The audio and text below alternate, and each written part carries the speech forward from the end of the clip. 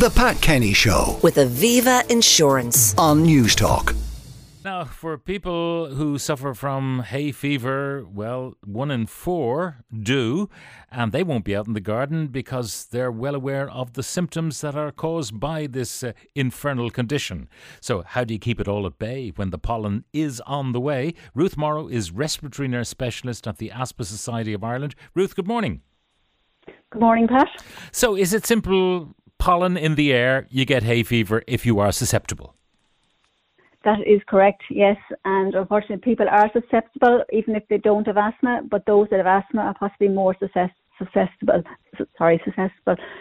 So things like sneezing and itchy eyes, runny, watery eyes, itchy throat, itchy inner side of the mouth as well, and inner ear, postnasal drip, and then the horrible thing of headache and feeling unwell and reduced concentration can be a major problem for people. My goodness.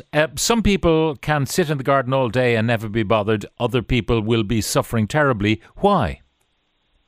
It's just that they are more susceptible to it.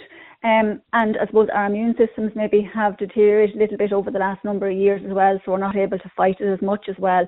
But also at the moment, the grass pollen is extremely high because of our nice fine weather we're having. And there's a lot of grass being cut between lawns being mowed and silage being made and all that, and there's very little rain obviously to kind of wash it down either. So, the pollen levels are quite high and are going to be high for the foreseeable future.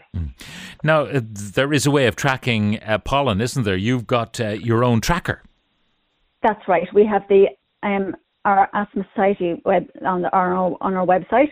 You can access the tracker there. It's updated every day. It's supported by ALK and Menarini, and as I say, it is updated every day, and you can see even a day ahead what the pollen levels are going to be like tomorrow as well, and it's divided up into the 4 provinces, so you can see in whichever province you're in where the pollen levels are at. Now, can you still suffer from hay fever if you decide to remain indoors? Yes, you can as well, because there are indoor allergens as well that can trigger symptoms as well. So we actually call hay fever that's there all year round. It's called perennial allergic rhinitis, and house dust mite is the biggest trigger of that. So hay fever is not just related to hay as such or grass. It's related to a lot of things. Okay. And as I say, it's seasonal allergic rhinitis is when you get it in summertime only.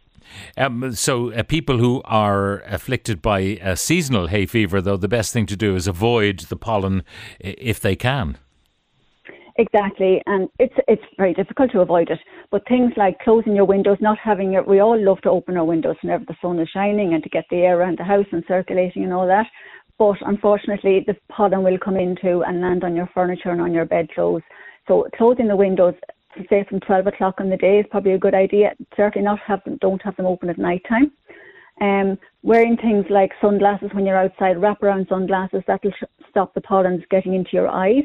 Putting some Vaseline on your nose actually can help to trap the pollens going up into the sinuses, and then you are actually breathing them in then.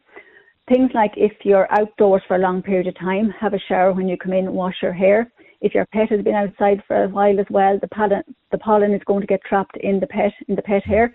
So unfortunately, we have to kind of avoid maybe hugging and cuddling our pets. Also, using the pollen tracker obviously is very helpful, and then having your asthma action plan in place is really important as well if you do have asthma. Now, those masks we were all wearing during the pandemic, are they effective pollen filters? They can help, yes, for some people. I know they're not very comfortable to wear when the weather is warm, but they can help. And I'm wondering, if you were wearing one of those, you'd kind of protect your mouth and your nose, but then can the pollen get at you through your eyes? Yes, it can indeed. Yeah, it can go in through your eyes, but that's where the wraparound sunglasses help with that. Now, talk to me about medicines that are effective to help combat some or all of the hay fever symptoms. Okay, so we have antihistamines, which are readily available in any local pharmacy. You can get antihistamines. These used to be prescription only, but a lot of them now are actually over the counter, which is makes them very accessible to people. If these aren't effective for you, then you can talk to your GP about getting some prescription antihistamines, as well as other therapies as well. There are some things that are on prescription that can be helpful also. And one drug in particular is actually quite useful for both asthma and hay fever, so it can benefit both conditions. All right. Well, once again, we'll remind people that the Asthma Society has a pollen tracker, which gives you 24 hours notice of when pollen levels are going to be very high, and you can find that on asthma.ie. Ruth Marrow, respiratory nurse specialist at the Asthma Society of Ireland, thank you very much for joining us. The Pat Kenny Show. With Aviva Insurance. Weekdays at 9 a.m. on News Talk.